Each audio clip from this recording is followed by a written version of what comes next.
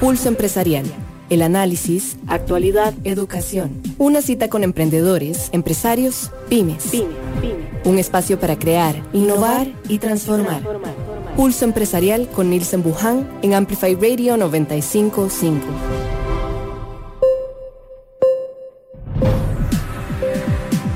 Muy buenos días, muchísimas gracias por estar hoy acá en Pulso Empresarial. Agradecemos la sintonía de todas las personas, tanto en la plataforma de 95.5 FM de Amplify Radio, como por el Facebook Live de Pulso Empresarial.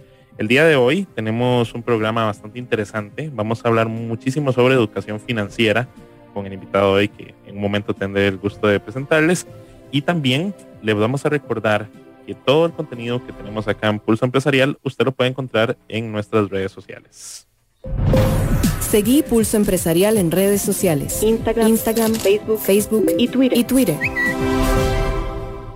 Esas plataformas también se ven fortalecidas por nuestro sitio web www.pulsoempresarialcr.com, y también recuerde que nos puede encontrar en Spotify con nuestro podcast Tips para el Éxito, que está disponible para todos ustedes. Son cápsulas de conocimiento bastante interesantes que pueden disfrutar 3 minutos, 4 minutos, pero que de verdad son aprendizajes y conocimientos que valen la pena mantener en el tiempo.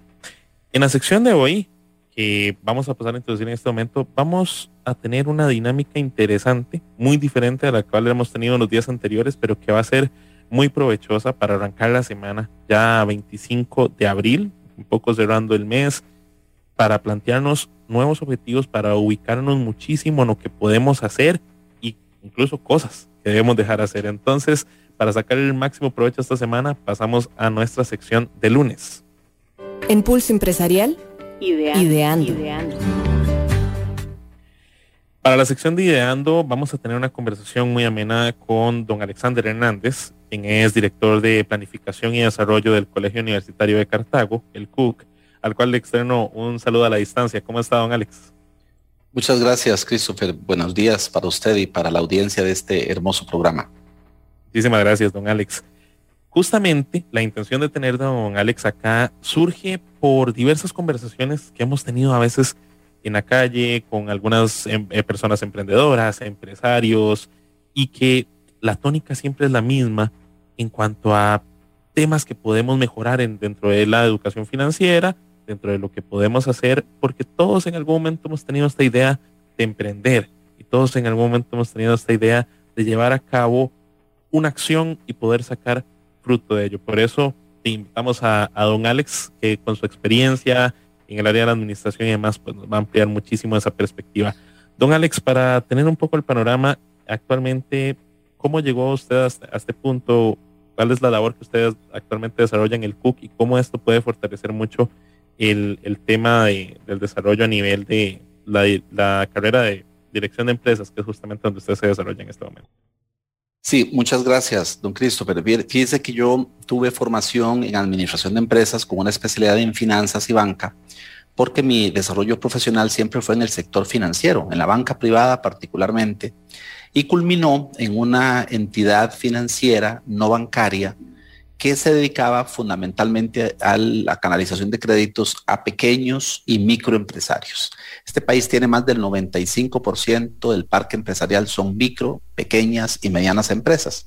Y allí ahí descubrí que es ese el soporte más importante que tiene esta economía.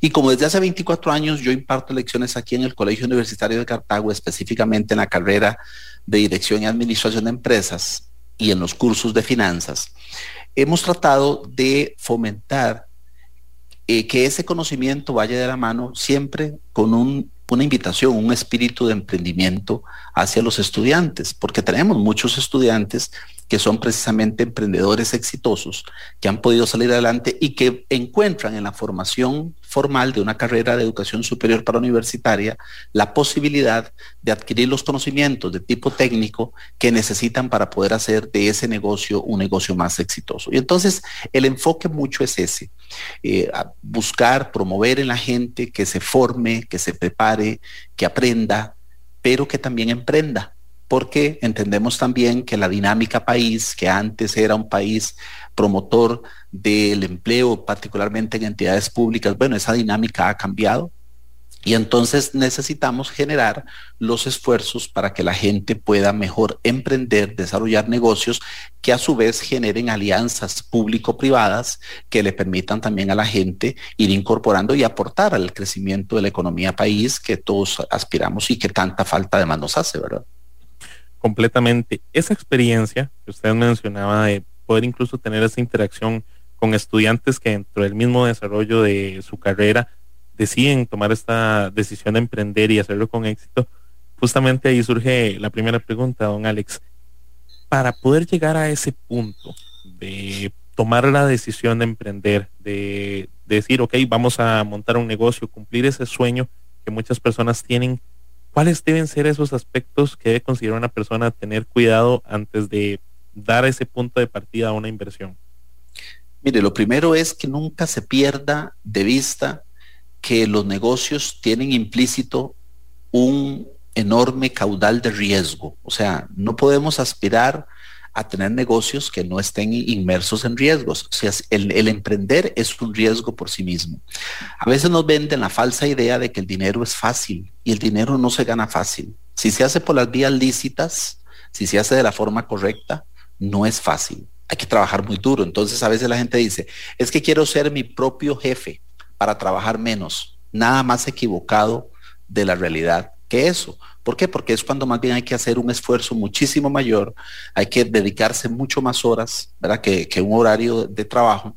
¿Por qué? Porque requiere eso, sobre todo el emprendimiento, para poder alcanzar su nivel de equilibrio, que es un punto fundamental, va a necesitar que ese esfuerzo se haga desde esa perspectiva de conocimiento del riesgo y buscando siempre o teniendo siempre presente que el esfuerzo que hay que hacer es muy grande para poder alcanzar ese objetivo. Ese es un aspecto importante. Otra cosa que a mí me parece determinante es que las personas cuando desarrollen un negocio desde el inicio hagan un esfuerzo por hacer una separación, lo que se llama el principio de identidad. ¿Eso qué es? Es que el empresario tenga claro de que una bolsa es la bolsa de la empresa y otra es la del empresario. No pueden fusionarse como individuos o comunidades económicas. Tienen que tener claro de que la empresa es una unidad económica que le provee al desarrollador de ese negocio un recurso, puede ser un salario, un estipendio, casi siempre es un estipendio porque a veces no hay de dónde tomar, hay que priorizar. Y entonces el empresario es el último que recibe, el emprendedor es el último que se paga el salario. Bueno, entonces ese estipendio tiene que haber claridad y debe fijarse, bueno, ¿cuál es el nivel de ingreso que yo como emprendedor necesito para tener mis propias necesidades? Definirlo previamente y trabajar siempre para cubrirlo, por supuesto, pero con la idea clara de que es un recurso independiente, porque en el momento que haya una mezcla de flujos de caja, en ese momento empiezan los desórdenes financieros, los desórdenes contables, y entonces queda el emprendimiento, y con esto apunto el tercer elemento, queda el emprendimiento en la informalidad. Y un daño terrible que tiene el pequeño, el micro, pequeño, mediano empresario es que no aspire a migrar a la formalidad. La formalidad es importante porque te va creando, va fortaleciendo ese principio de identidad por un lado, pero por otro cumple a cabalidad con los principios de legalidad. ¿Por qué? Porque si usted está formalmente constituido, usted lleva una contabilidad formal, usted lleva las cosas en orden, bueno, usted nunca va a tener problemas ni con la caja del seguro, ni con tributación, ni con las municipalidades. ¿Por qué? Porque hay una claridad de que ese negocio tiene que ir por la línea de la formalidad para poder cumplir con las expectativas de la sociedad que ha creado instituciones para el desarrollo social del país, pero también que obligan a la entidad, a la empresa, al emprendedor, al pequeño empresario, a tener una formalidad que sin duda le va también a crear un vínculo con el sistema financiero, le va a crear un vínculo con esa formalidad y por supuesto eso va a impactar directamente en el desarrollo del negocio. Creo que esos son tres, por lo menos, elementos cruciales, me parece a mí.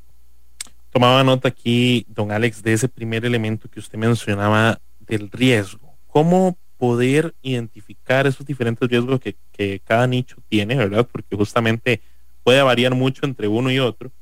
¿Y cómo lidiar con eso? muchas veces en las conversaciones que he tenido precisamente con pequeños y medianos empresarios, me decían que al momento del punto de partida, el analizar esos riesgos conlleva mucho un tema, viéndolo desde un punto emocional, de estrés, de incertidumbre, de miedo incluso que puede surgir, pero que también el reconocerlos amplía mucho la posibilidad que pueden tener en el momento de fortalecimiento, a la hora de no solo lanzar una nueva idea de emprendimiento, sino de su desarrollo como tal.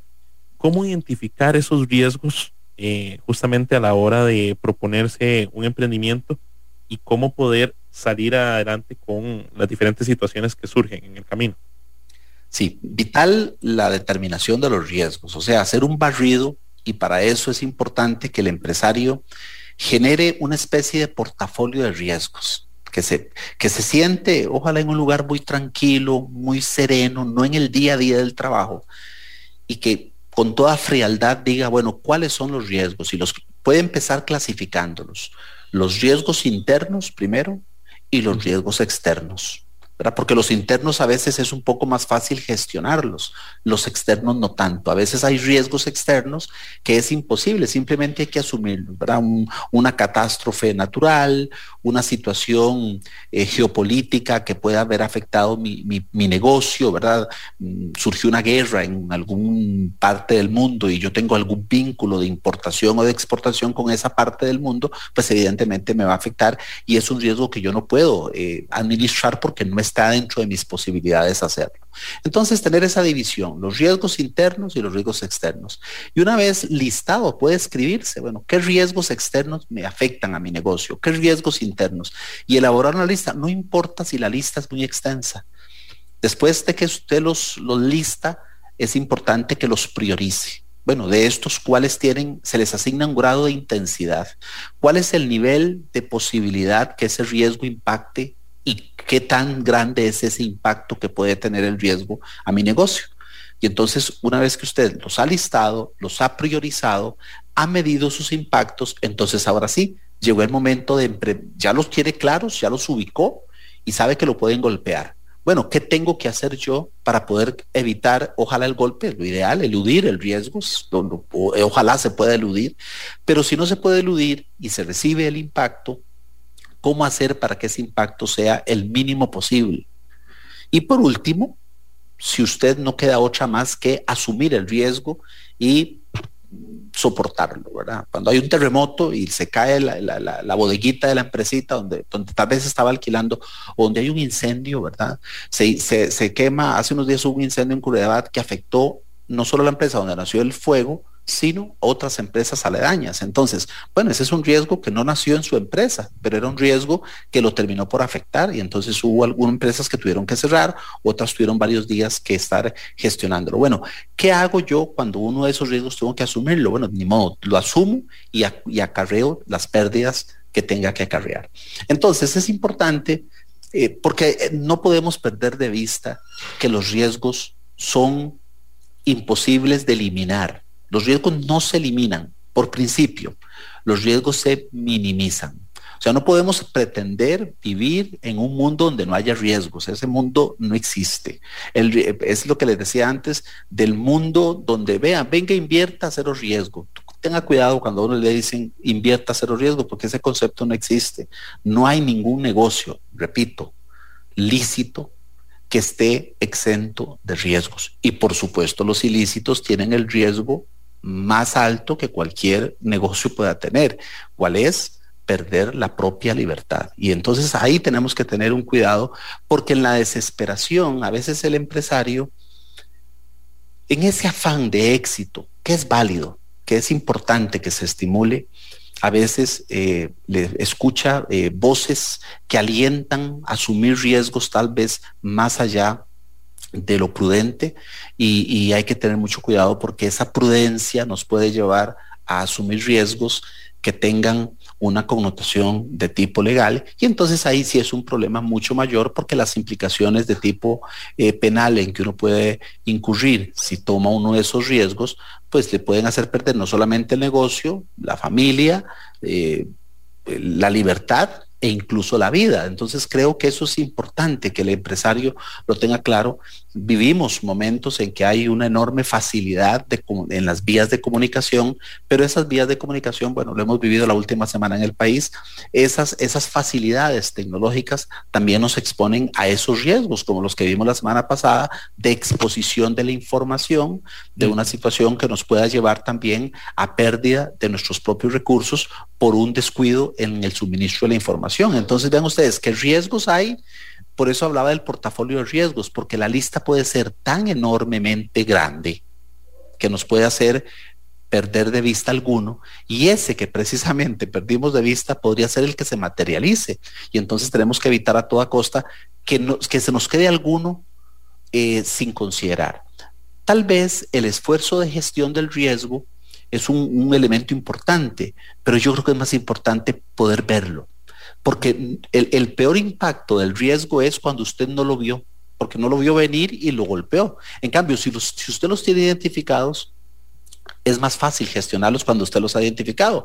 O si no lo había gestionado, pero por lo menos usted tenía claro de que le podía golpear, ya usted, aunque sea en el inconsciente, la persona tuvo la capacidad de haber generado un plan de acción, porque el plan de acción para enfrentar los riesgos es un elemento importante.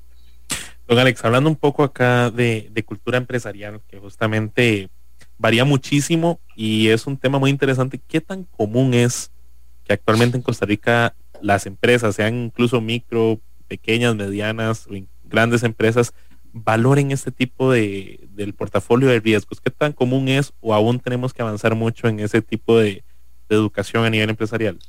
Fíjese que en el proceso formativo de una carrera como la de dirección de empresas de esta institución, hay un curso en la carrera, en el último nivel de la carrera, que se llama Administración de Proyectos.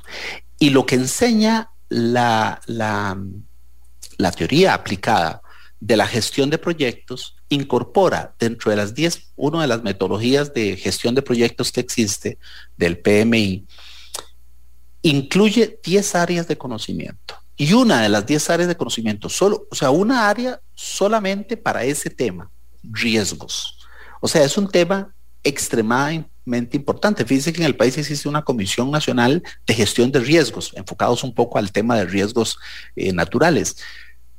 Pero los riesgos son, al ser un elemento permanente en todo tipo de organización, en absolutamente todo tipo de públicas, privadas, pequeñas, medianas, grandes, pequeñitas, micro, todas, las personas mismas vivimos en un mundo permanente de riesgos. Entonces, el riesgo es inherente a la existencia misma, ¿verdad? Todos los seres humanos tenemos esa vivencia permanente con los riesgos. Bueno, claro que hace falta gestionar mucho más conocimiento en materia de gestión de riesgo, y eso va de la mano con un tema fundamental que es la planificación. Nosotros no podemos ir por la vida si dentro de ese esfuerzo de planificación no tenemos ese ímpetu por atender y planificar también los riesgos, porque eso es una realidad, es algo que nos puede golpear, y nosotros no podemos ser ajenos a esa existencia de los riesgos, y consecuentemente hay que hacer un esfuerzo mucho mayor.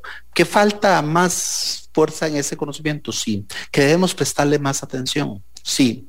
Que no podemos volvernos pensando de que, aunque tenemos que ser personas de fe, por supuesto, y ser optimistas y ser positivas, no podemos dejar de pensar que hay una posibilidad de riesgo y que tenemos que tomar las medidas de precaución para poder enfrentarlo cuando esto se materialice. Estamos hoy con don Alexander Hernández, quien es director de Planificación y Desarrollo del CUC, el Colegio Universitario de Cartago. Justamente, antes de este primer corte que vamos a hacer, estamos hablando de los riesgos.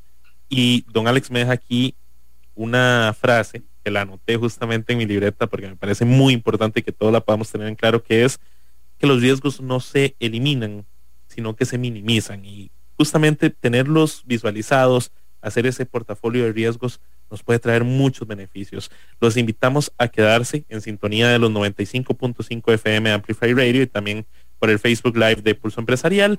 Todas las personas que están en sintonía, agradecerles profundamente la compañía. Vamos a ir a un pequeño corte comercial y ya volvemos con más de Pulso Empresarial. Una pausa. En instantes regresamos con Pulso Empresarial por Amplify Radio 95.5. Tu tarjeta de débito Coopeande Mastercard ahora tiene un nuevo look y múltiples beneficios para vos, para que realices de forma segura tus compras diariamente. Paga sin contacto para tu seguridad, accede a ofertas y promociones, gana intereses por los saldos de tu cuenta, retira efectivo gratis en la red de cajeros ATH y disfruta de la protección de compras con cobertura de envío. Solicítala ya mismo. Coopeande, 1 a 1 al servicio de todos. En Peri creemos que el fruto del trabajo es el mejor de los tesoros. Apoyamos a la pequeña y mediana empresa. Kiru es el software de nómina electrónica que necesita tu empresa. Con Kiru podés liquidar, aprobar y pagar tu nómina en minutos. Entra a kiru.com y probalo. Kiru, Kiru.com. Nómina electrónica en Costa Rica. Aros Alex. Somos los profesionales. Pioneros en reparación y fabricación de aros para todo tipo de carro, camión y maquinaria pesada. Estamos ubicados 600 metros al este de la rotonda de la Y, contigua a la gasolinera Delta. Llámenos 2226-4453 o búsquenos en Facebook como Aros Alex, porque somos los profesionales. Amplify Radio es música, historias, arte, voces, cultura. Todo lo que te mueve. Amplify Radio. La voz de una generación. Crear, innovar, transformar.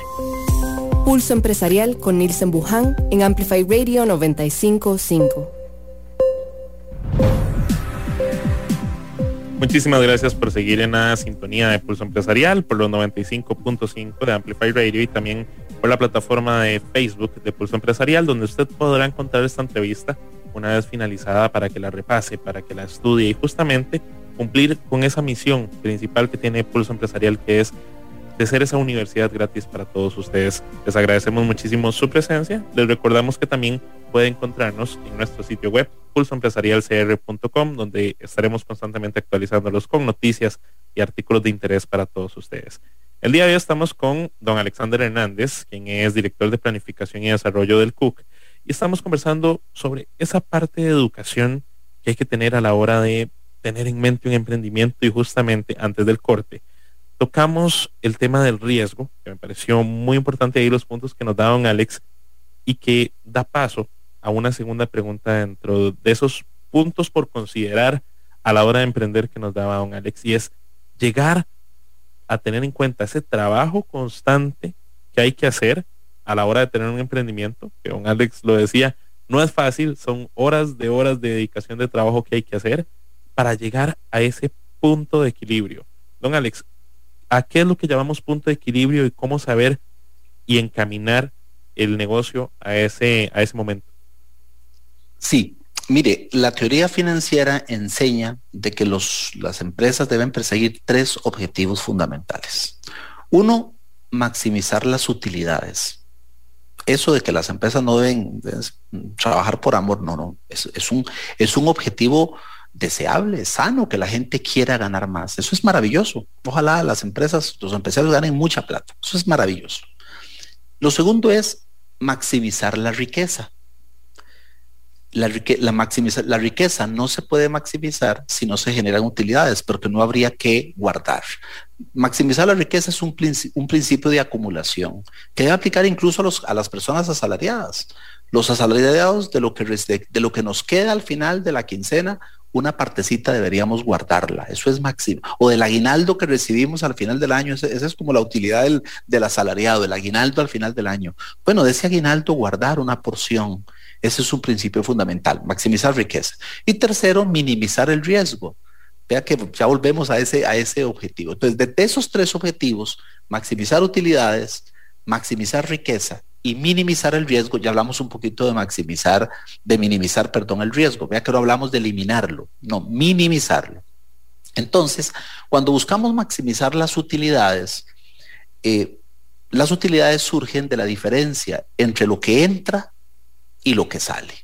Entonces, una forma de explicar fácilmente el punto de equilibrio financiero es que es menos contable, es más financiero, es decir, bueno, ¿cuánto dinero necesito yo que entre a mi negocio para poder satisfacer mis necesidades más inmediatas?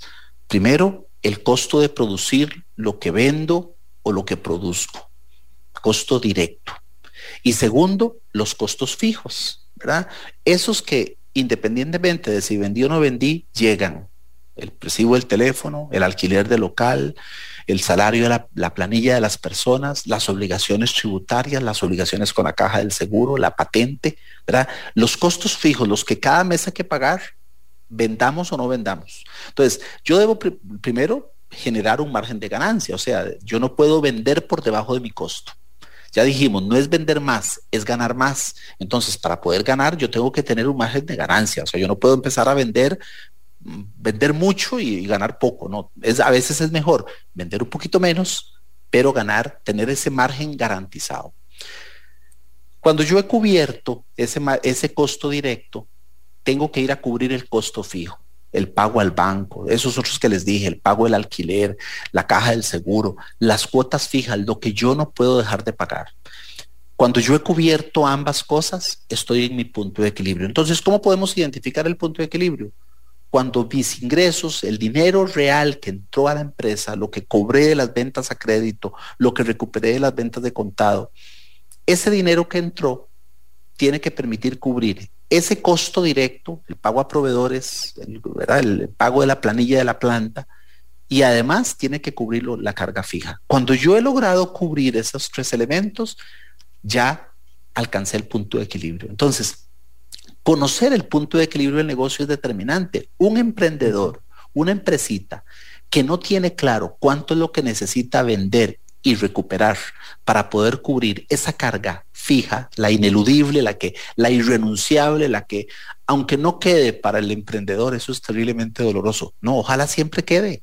Ojalá dentro de ese costo fijo esté el salarito, el ingreso que necesita para vivir dignamente el emprendedor. Ojalá esa platita quede dentro de ese punto. ¿Por qué? Porque entonces el esfuerzo que yo hago como empresario tendrá que ir delimitado mucho por ese objetivo. Bueno, ¿cuál es mi punto de equilibrio? El punto de equilibrio es una visión, les digo yo siempre a mis estudiantes, es una visión de muy corto plazo. ¿Por qué? Porque hay que estar siempre pensando en ella. Bueno, ¿cuál es lo mínimo que yo necesito tener de ingreso para cubrir mis costos?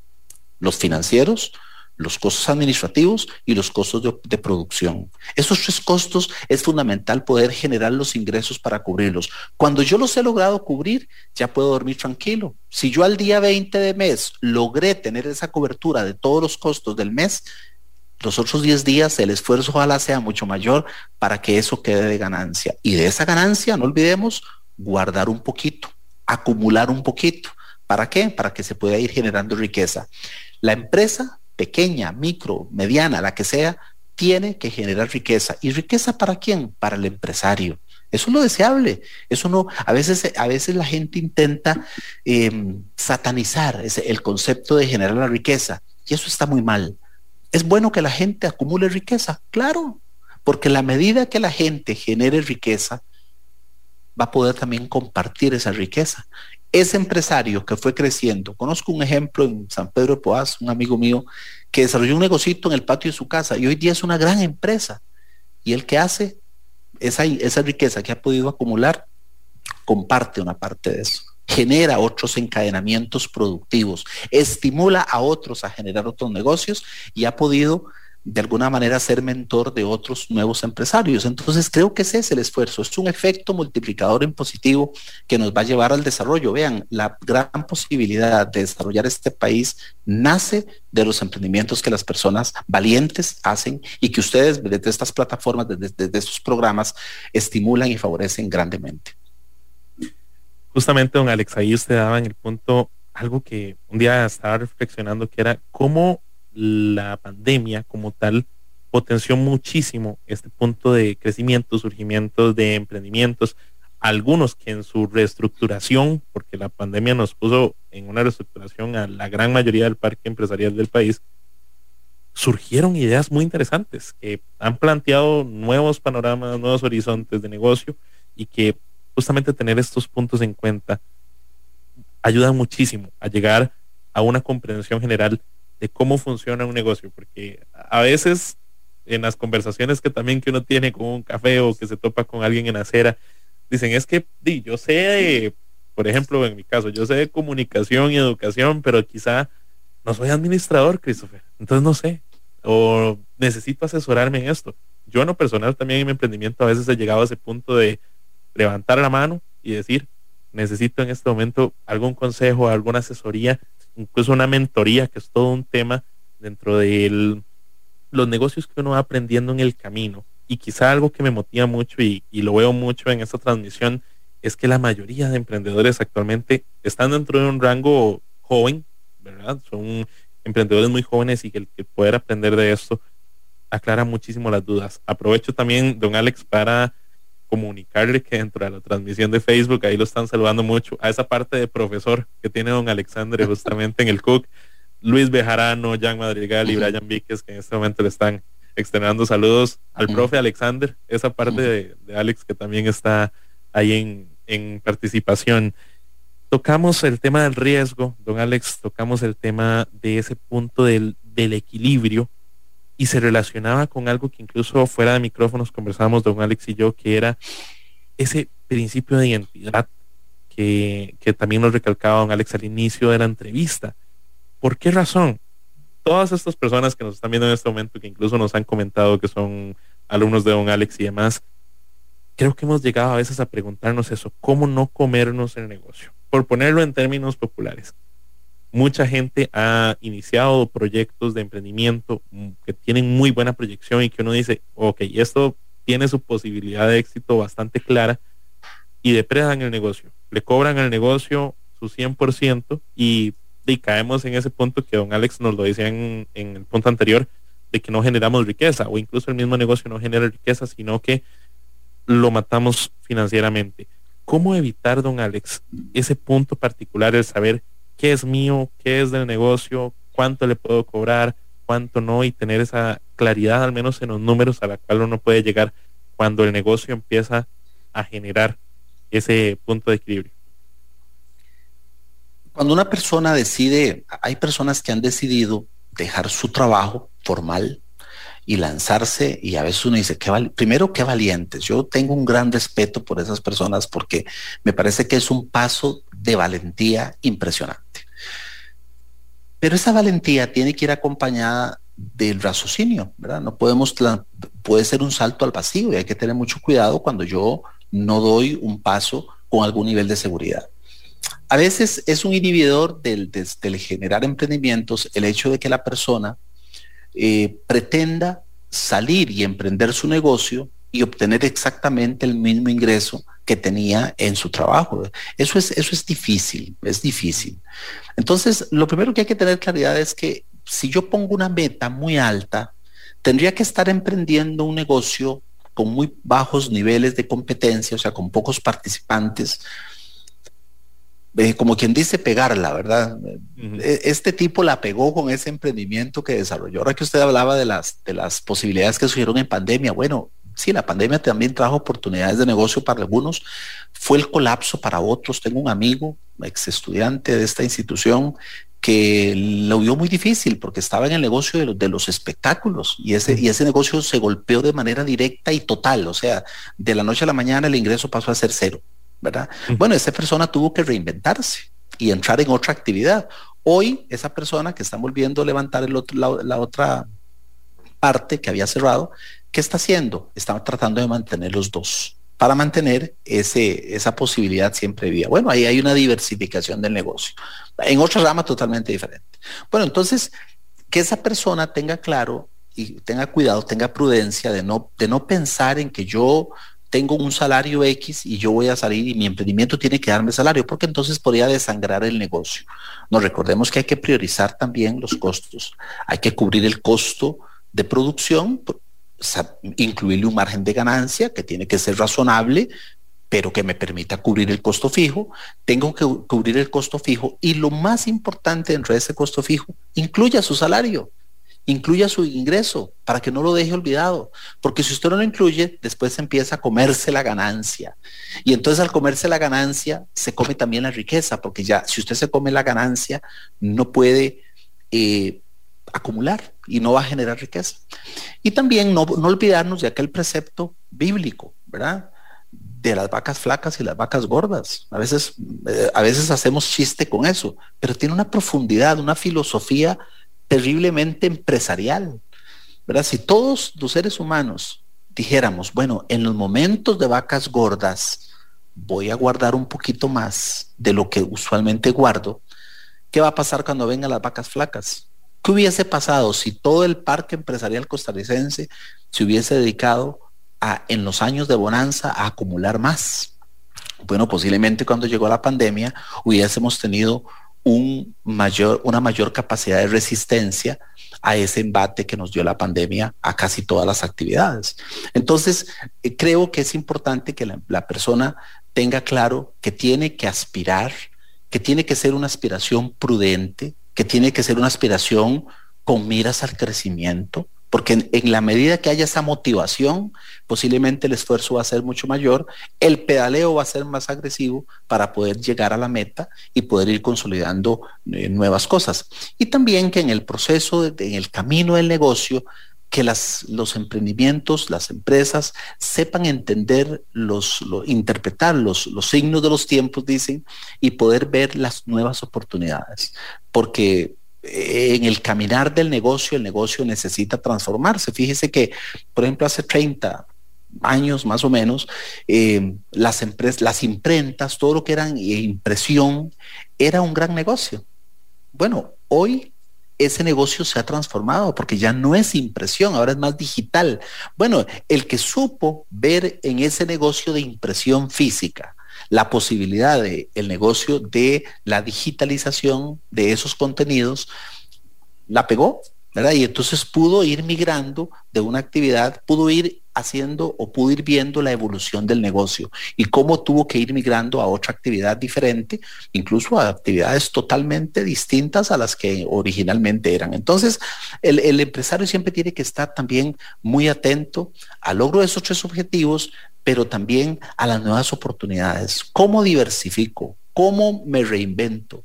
¿Cómo entiendo el cambio que se está imponiendo y cómo yo puedo tomar partido de ese cambio que viene y puedo aprovecharme de él, ¿verdad? Para poder captar las alternativas que hayan en el mercado. Eso no es un trabajo fácil, ¿verdad? Hay gente que tiene también como no sé, un imán, un feeling, no sé, una cosa ahí, un sexto sentido, el cual envidio un montón, ¿verdad? Hay gente que tiene un olfato de negocio muy alto. Eso hay que tener también cuidado porque podría abrirle mucho el apetito al riesgo. Entonces, es gente que tiene tanto olfato que se le lanza a todas. Bueno, hay que tener prudencia, ¿verdad? Tiene que ser un equilibrio. Decía mi mamá, ni mucho que queme al santo, ni tan poquito que no lo alumbre. Bueno, ese es el refrán del equilibrio, digo yo, porque es el refrán que nos mantiene ahí en una incertidumbre controlada para no llegar a la certeza plena. Tenemos que jugar ahí en el equilibrio para poder tomar las decisiones correctas.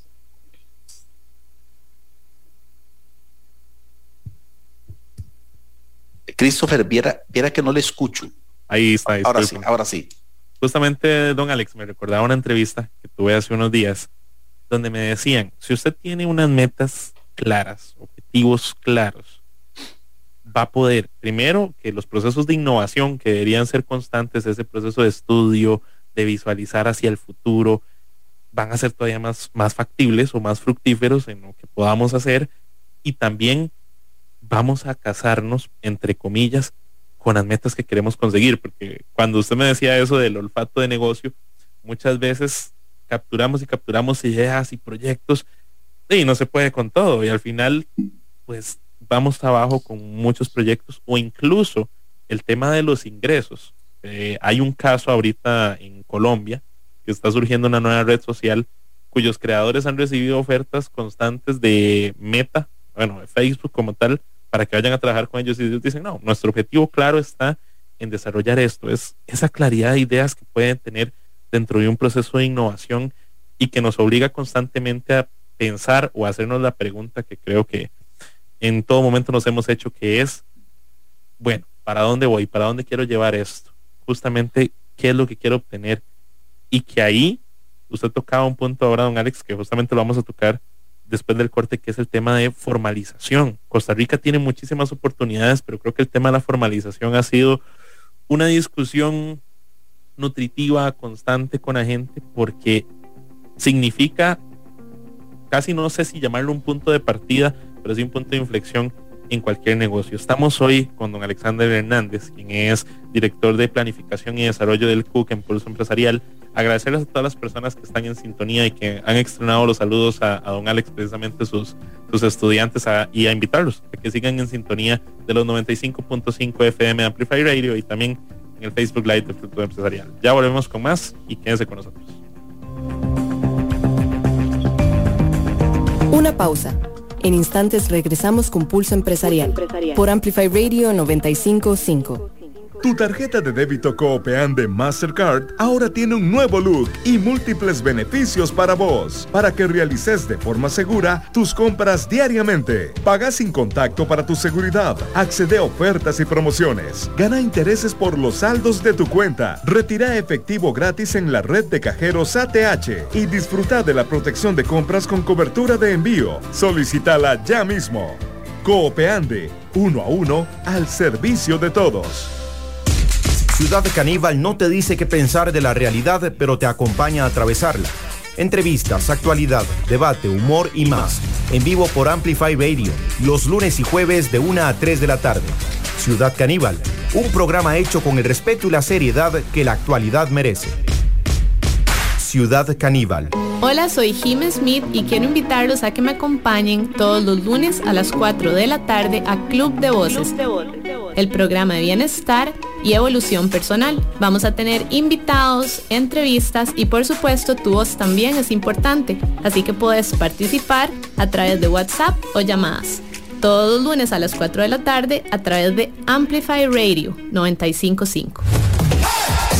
Amplify Radio 95.5, la voz de una generación. Escuchás Pulso Empresarial con Nilsen Buján por Amplify Radio 95.5. Pulso Empresarial. Pulso Empresarial. Volvemos con más de Pulso Empresarial. Agradecerle la sintonía a todas las personas que están en el dial del 95.5 FM de Amplify y también en el Facebook Live de Pulso Empresarial. El día de hoy con don Alexander Hernández, quien es director de planificación y desarrollo del Colegio Universitario de Cartago, y que, don Alex, bueno, se me ha pasado hablando el tiempo. Creo que ha sido una de las conversaciones más interesantes que yo he tenido acá en Pulso Empresarial, porque hemos tocado muchísimos temas que son necesarios de aprender y con un detalle y una habilidad de explicación que me responde muchas de las preguntas de por qué sus estudiantes lo admiran tanto y lo están siguiendo tanto en el programa, y agradecerle también a todos los estudiantes de don Alex. Ser profesor creo que es una de las mayores retribuciones que uno puede recibir, justamente por ese cariño que le expresa a la gente y demás. Así que, de verdad, muchísimas gracias, don Alex. Antes del corte, hablábamos ya de ir encaminando el tema de la formalidad como tal en un negocio. La caja, Hacienda y todo lo que confluye, las municipalidades en dado caso que usted tenga un negocio físico, porque ahora, bueno, los negocios digitales como tal, sin locación física, están empezando a ser muy comunes y que nos obligan muchísimo a plantearnos objetivos y a cumplir con la legalidad que requiere este país para poder instalar un negocio, don Alex. ¿Cuáles son, primero, esos puntos de conciliación? Porque de hecho hay dos partes, hay dos perspectivas que yo he notado en la gente. La primera es: quiero formalizarme y me llevo muy bien con el aparato institucional de este país. O dos, quiero formalizarme, pero quizá llevo ya una deuda retroactiva con la caja, o no me llevo muy bien con Hacienda. ¿Qué beneficios, más allá de, como lo decía usted, del éxito de un negocio lícito, puede tener una persona a la hora de la formalidad? Y si ya tenemos problemas, digamos que soy un emprendedor que en este momento ya necesita estar en la caja, necesita ponerse al día con Hacienda, ¿cuáles son esos problemas que debemos evitarnos a la hora de plantear la formalidad de un negocio? Fíjese que antes de Semana Santa, asistí a una actividad que organizaba la Zona Económica Especial de Cartago, un ente adscrito al tecnológico y del cual el Colegio Universitario de Cartago es parte, y nos explicaban que creo que Nueva Zelanda, si mal no recuerdo el país, el trámite para gestionar un negocio es de un día. Y en Costa Rica supera los 400 días, ¿verdad? Entonces, bueno, ahí hay un tema de tramitomanía, ¿verdad? De la cual he venido oyendo yo hablar a todos los aspirantes a ser presidente de la República desde el año 2010, ¿verdad? Es más, todos han hablado del tema, incluidos los últimos, incluido el señor presidente electo, que ojalá tomen nota ellos y puedan de verdad hacer las gestiones para que esa tramitomanía país de verdad cambie, porque eso desestimula al emprendedor. Cuando al emprendedor le dicen que tiene que durar 3 meses para que le autoricen una cosa, obviamente eso es un desestímulo, porque la persona necesita ponerse a producir y generar. Entonces, creo que el tema de trámites excesivos es un tema que el país tiene que atender. Pero además, también tenemos que tener nosotros como usuarios o como tramitadores de esos instrumentos, tener claro de que son instrumentos que es importante tener, ¿verdad? Porque la formalidad es importante. Entonces, un consejo que yo siempre le doy a la gente es asesórese. Ahora me estaba escribiendo justamente un amigo, el director de la carrera actual de la carrera de Dirección de Empresas, que me mostraba una gráfica de su crecimiento. Él tiene una empresa de asesoría financiera. Entonces, él me decía la tasa de crecimiento que ha tenido del 2004 al 2021 y es casi exponencial el crecimiento. ¿Qué es el éxito de él? Bueno, que él no es un simple asesor contable, o no es un llevador de la contabilidad, no, es un asesor contable que le da un valor agregado. ¿Cuál es el valor agregado? Bueno, busque, asesórese y hágase acompañar. No, bueno, ahí hay oportunidad de negocio. Si alguien me está escuchando y puede decir, mira, voy a poner una empresa de hacer trámites, de ayudar a la empresa. Hay empresas que se dedican a eso. Bueno, trate de buscar una que le ayude por las vías legales. No pague gavilanes, no haga cosas de esas porque esa gente no le ayuda en nada. No, busque una firma, ¿verdad? A esas firmas que están creciendo en ese tipo de negocio, que sean conscientes en el cobro, no destacen al chiquitito, ¿verdad? Cobrando tarifas muy altas para hacer los trámites, porque entonces mata el negocio, ¿verdad? Entonces, esa es una estrategia. Bueno, busque a alguien que lo asesore para que lo ayude en esa tramitología que a veces se vuelve excesiva, pero también sépale ver el gusto a ese trámite. O sea, no lo vea como una imposición del Estado. Véalo, bueno, cómo usted le puede generar extracción de valor a ese trámite. ¿Cómo puede hacer usted para que ir al banco le signifique hacerlo lo más rápido posible? Bueno, ahí los bancos han hecho una gran tarea, han mejorado mucho esa parte en ser más expeditos, en ser más claros en los documentos que la persona tiene que presentar o la empresa tiene que presentar para optar por un crédito. El sistema de banca para el desarrollo tiene que transformarse. Ahí tenemos un sistema de banca para el desarrollo, pero no desarrolla mucho. Entonces, bueno, creo que ahí también el sistema nacional de banca para el desarrollo tiene que hacer un esfuerzo para que se vea al pequeño empresario de una forma diferente y se le ayude realmente a ayudarlo a migrar a la formalidad. El gran pecado que se ha cometido en microfinanzas en el país ha sido que al emprendimiento se le ha visto la posibilidad de darle plata para que lo haga. Muy bien, excelente. El recurso financiero para emprender un negocio es importante. ¿Cómo estructurar la capitalización de un negocio es importante? Por supuesto. Pero les ha faltado el acompañamiento. Entonces las entidades financieras también han cometido un pecado. Denle acompañamiento. Acompañen a ese pequeño empresario.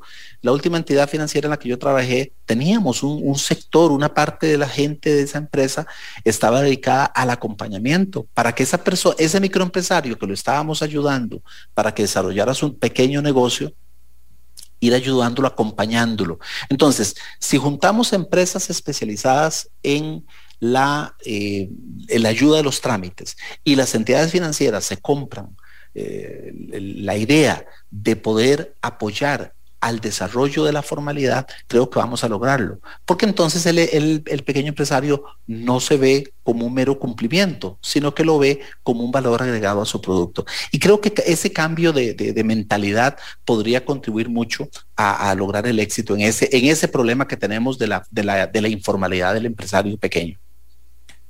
Creo que podemos montar todo un tema de una charla respecto a... Con mucho gusto. De la formalidad.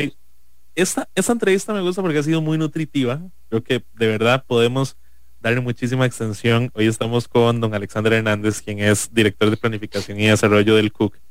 Y de verdad que el tema de la formalidad, incluso el tema de valorar los riesgos, del punto de equilibrio y de no comernos en el negocio, son temas de todos los días en la calle y que de verdad, ¿cómo podemos darle una respuesta por medio de entrevistas como estas? Que de verdad agradecemos a don Alex y a todas las personas que han estado en la sintonía de Pulso Empresarial el día de hoy. Tiene más saludos, don Alex.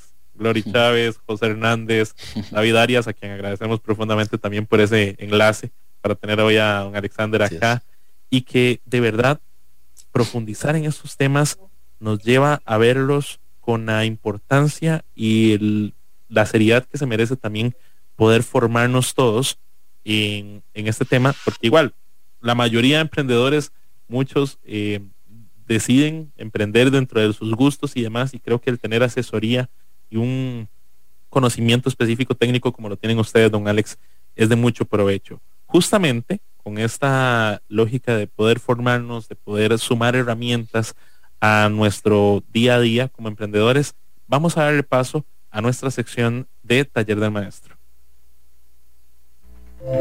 El Taller del Maestro, Pulso Empresarial.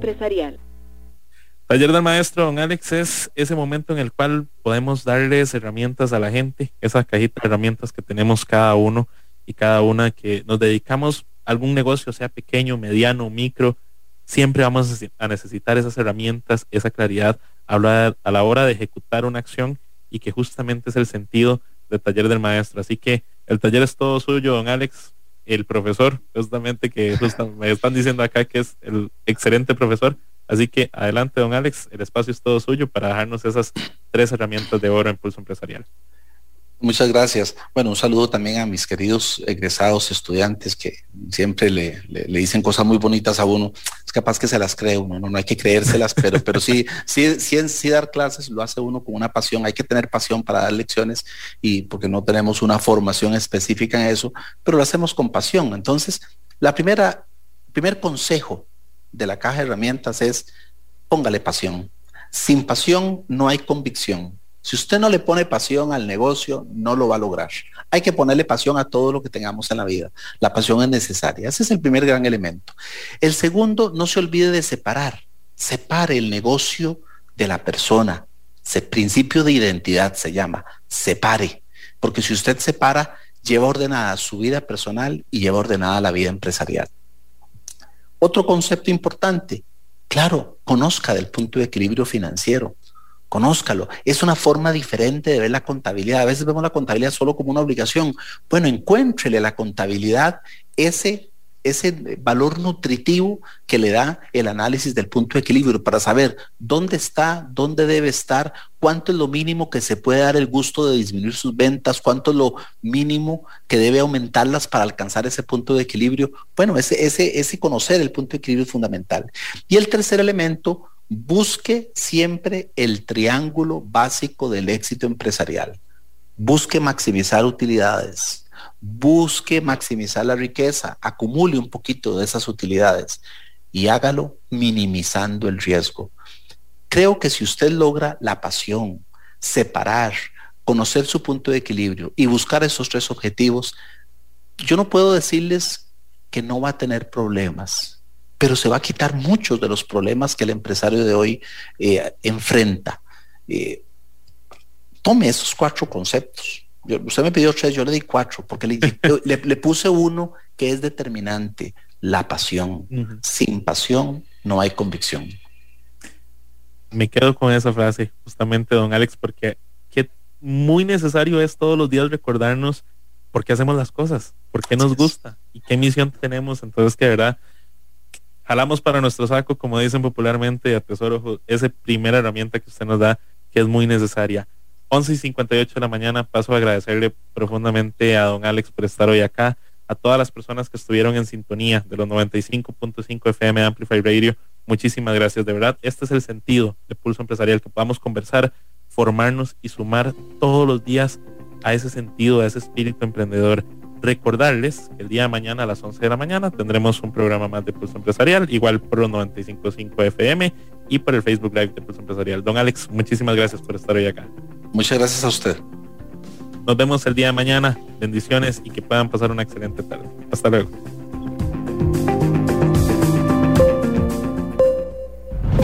Historia diaria de experiencia, sueños, de esfuerzos, apoyos y obstáculos. Pulso Empresarial con Nilsen Buján, de lunes a viernes a las 11 de la mañana, en Amplify Radio 95.5.